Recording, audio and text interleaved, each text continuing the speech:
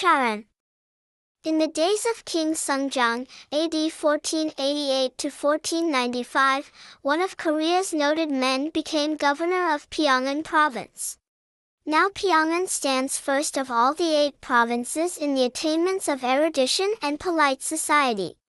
Many of her literati are good musicians, and show ability in the affairs of state.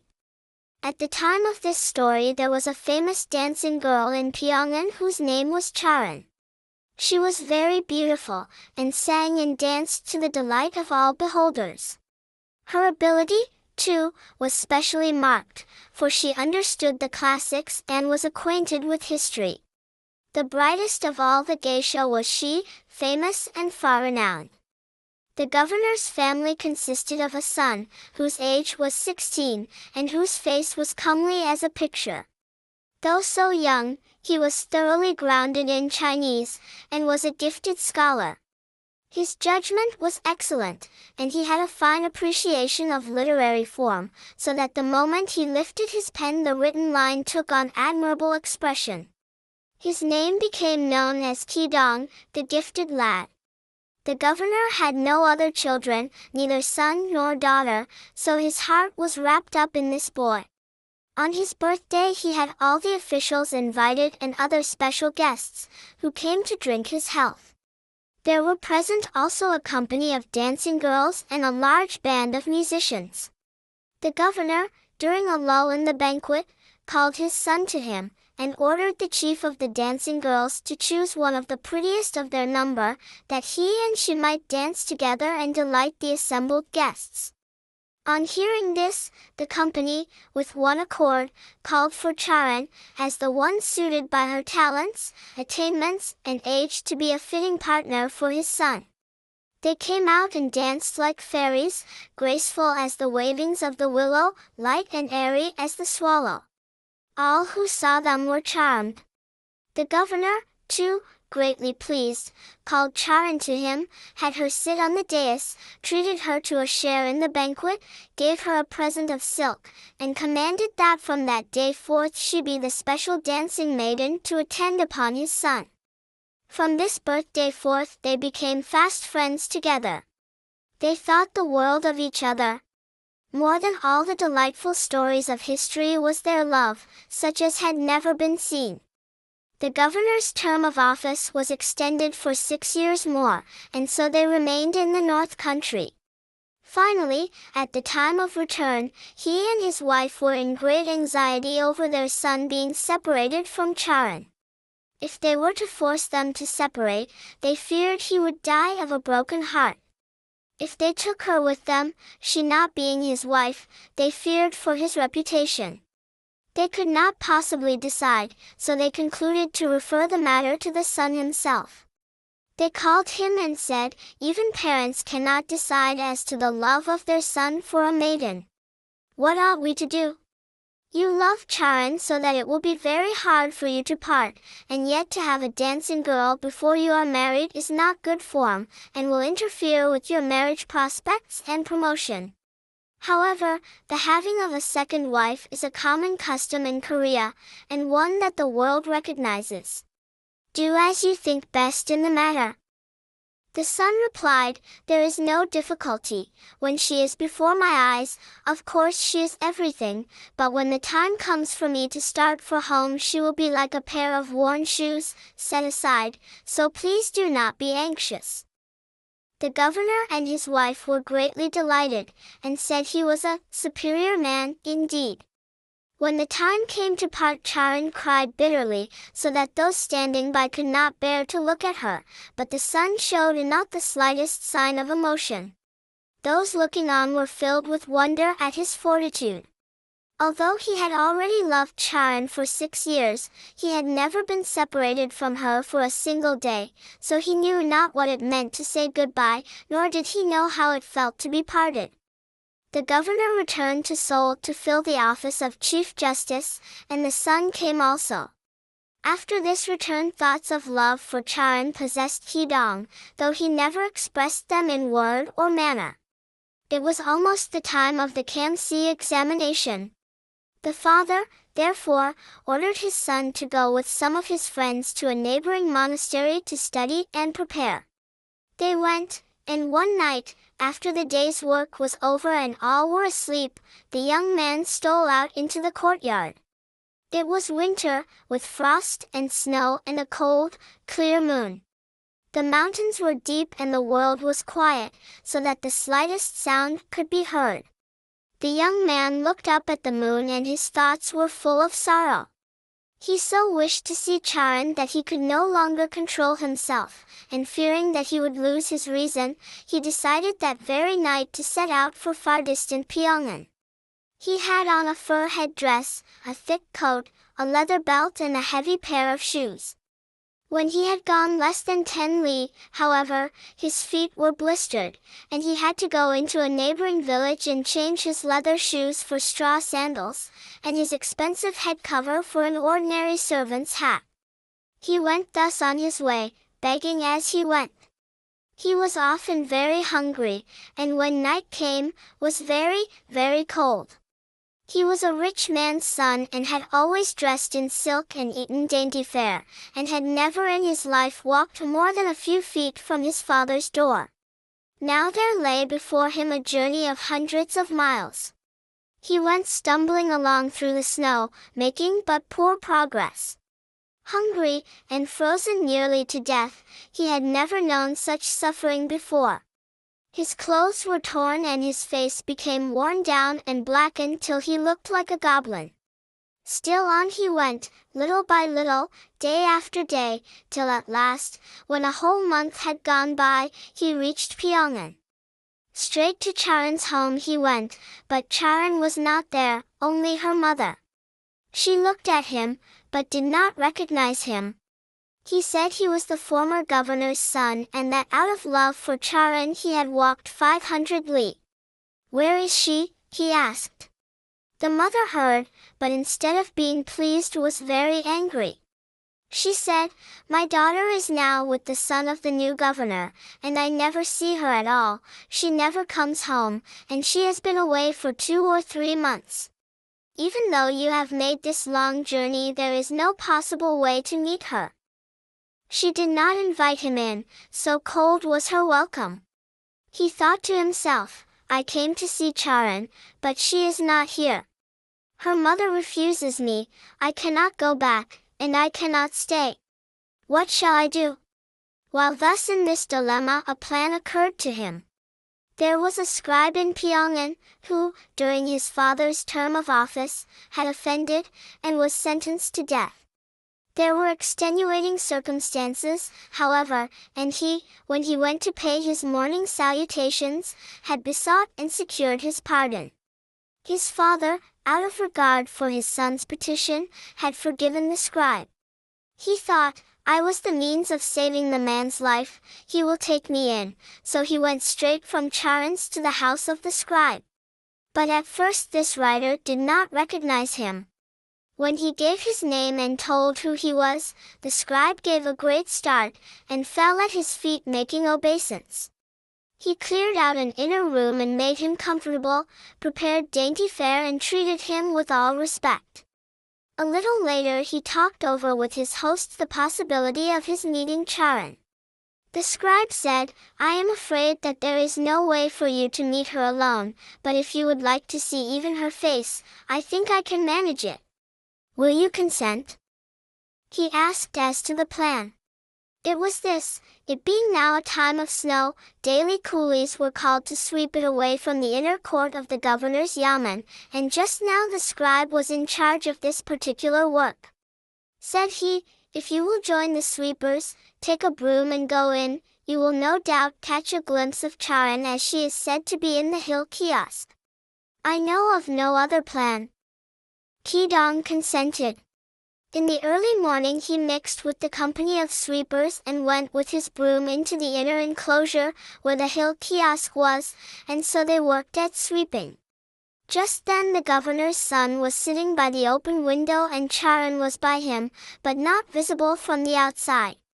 The other workers, being all practiced hands, swept well. Ki-dong alone handled his broom to no advantage, knowing not how to sweep. The governor's son, watching the process, looked out and laughed, called Charan and invited her to see this sweeper. Charan stepped out into the open hall and the sweeper raised his eyes to see.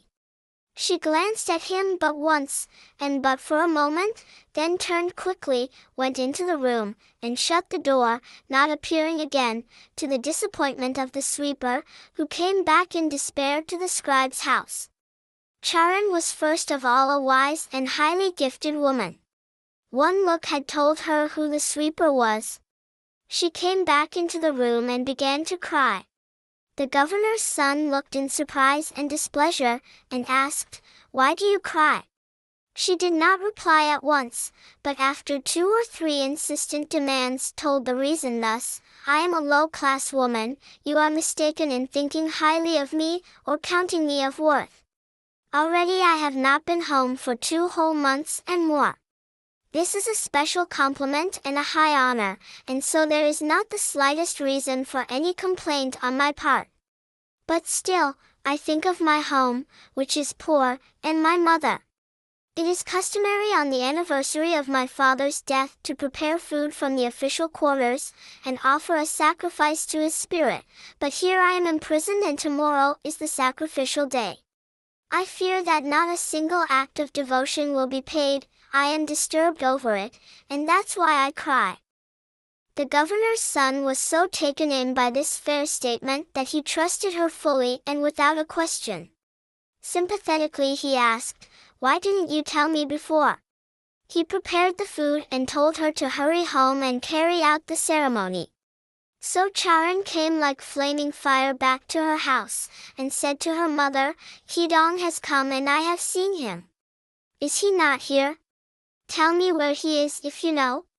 The mother said, "He came here, it is true, all the way on foot to see you, but I told him that you were in the yamen and that there was no possible way for you to meet, so he went away, and where he is I know not."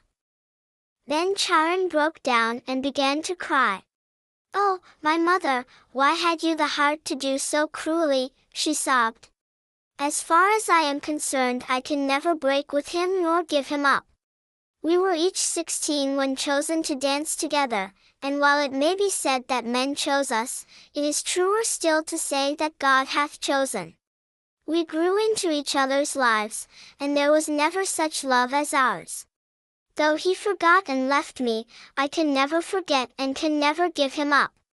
The governor, too, called me the beloved wife of his son, and did not once refer to my low station.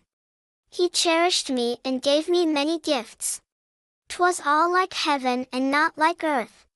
To the city of Pyongan gentry and officials gather as men crowd into a boat. I have seen so many, but for grace and ability no one was ever like Hidong. I must find him, and even though he casts me aside I never shall forget him. I have not kept myself even unto death as I should have, because I have been under the power and influence of the governor.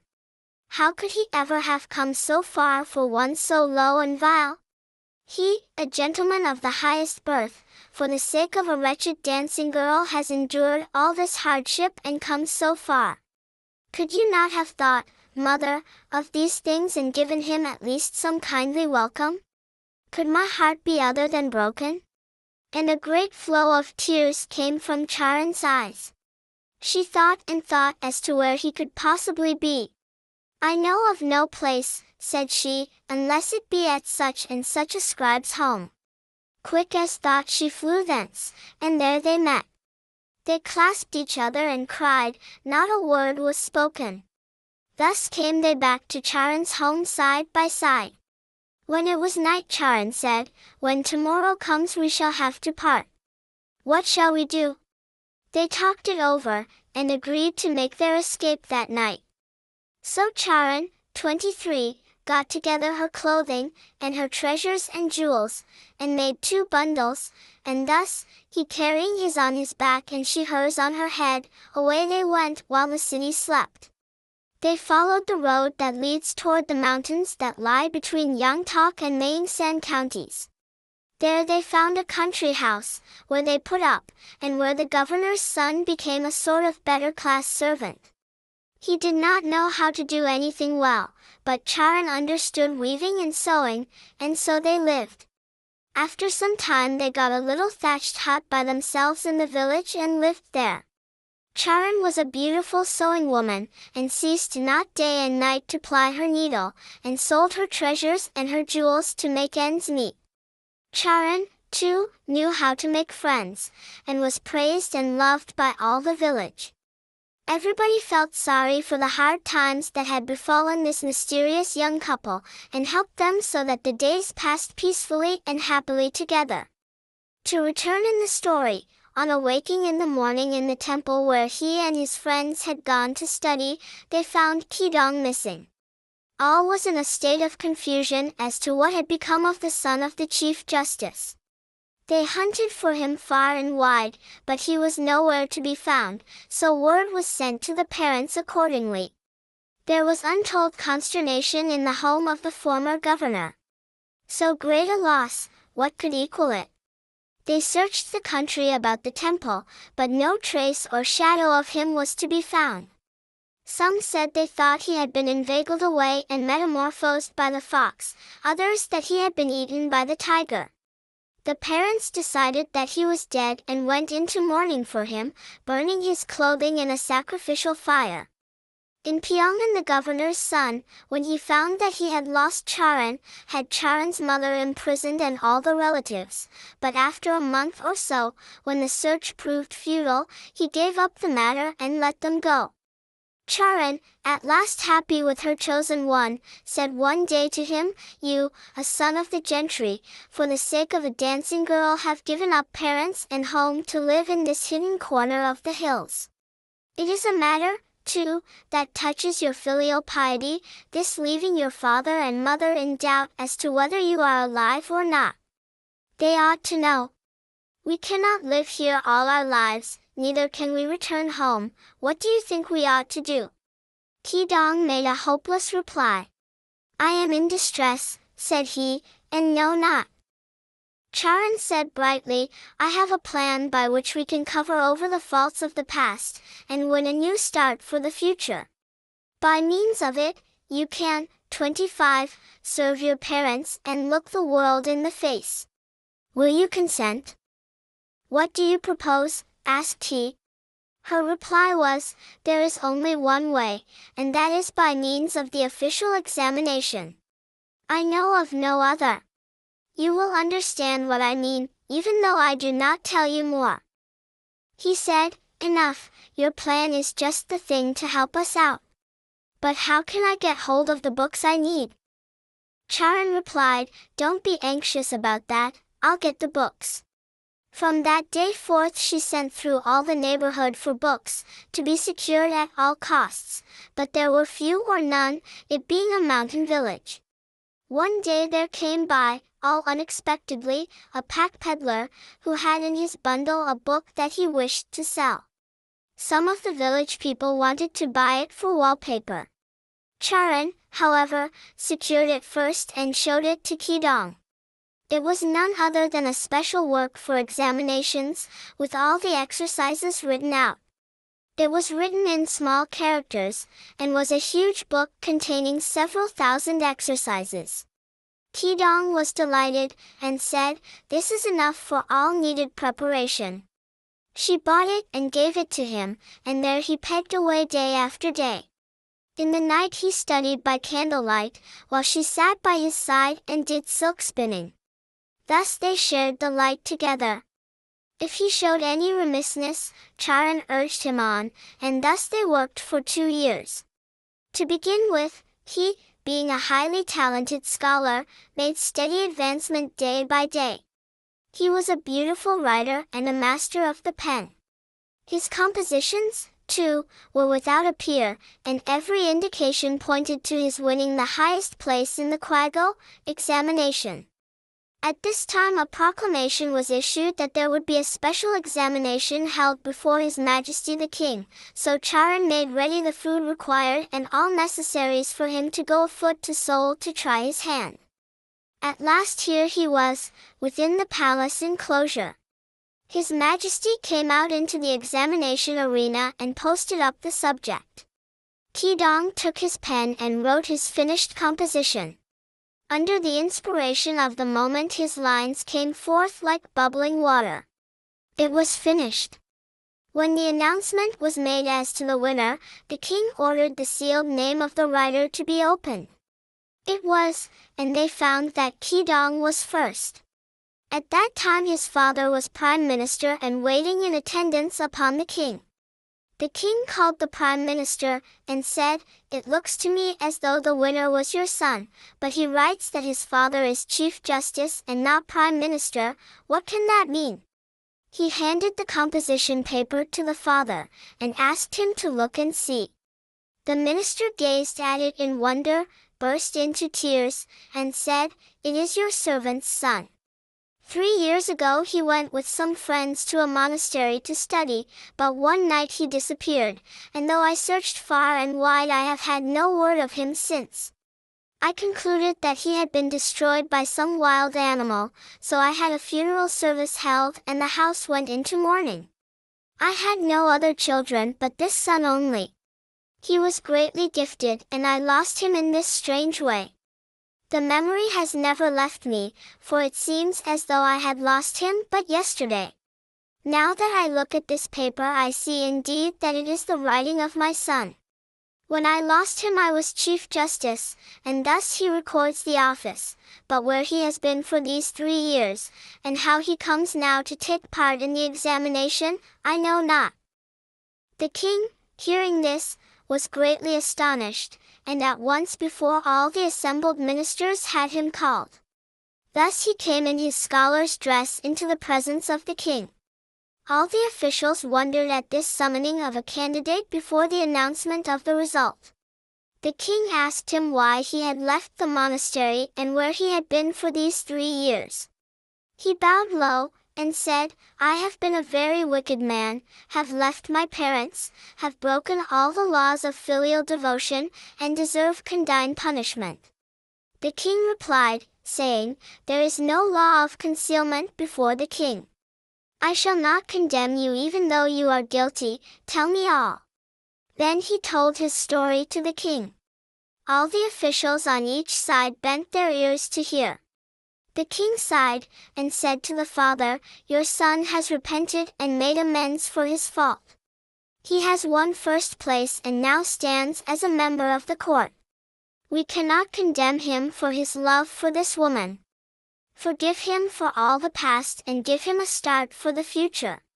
His Majesty said further, "The woman Charan, who has shared your life in the lonely mountains, is no common woman.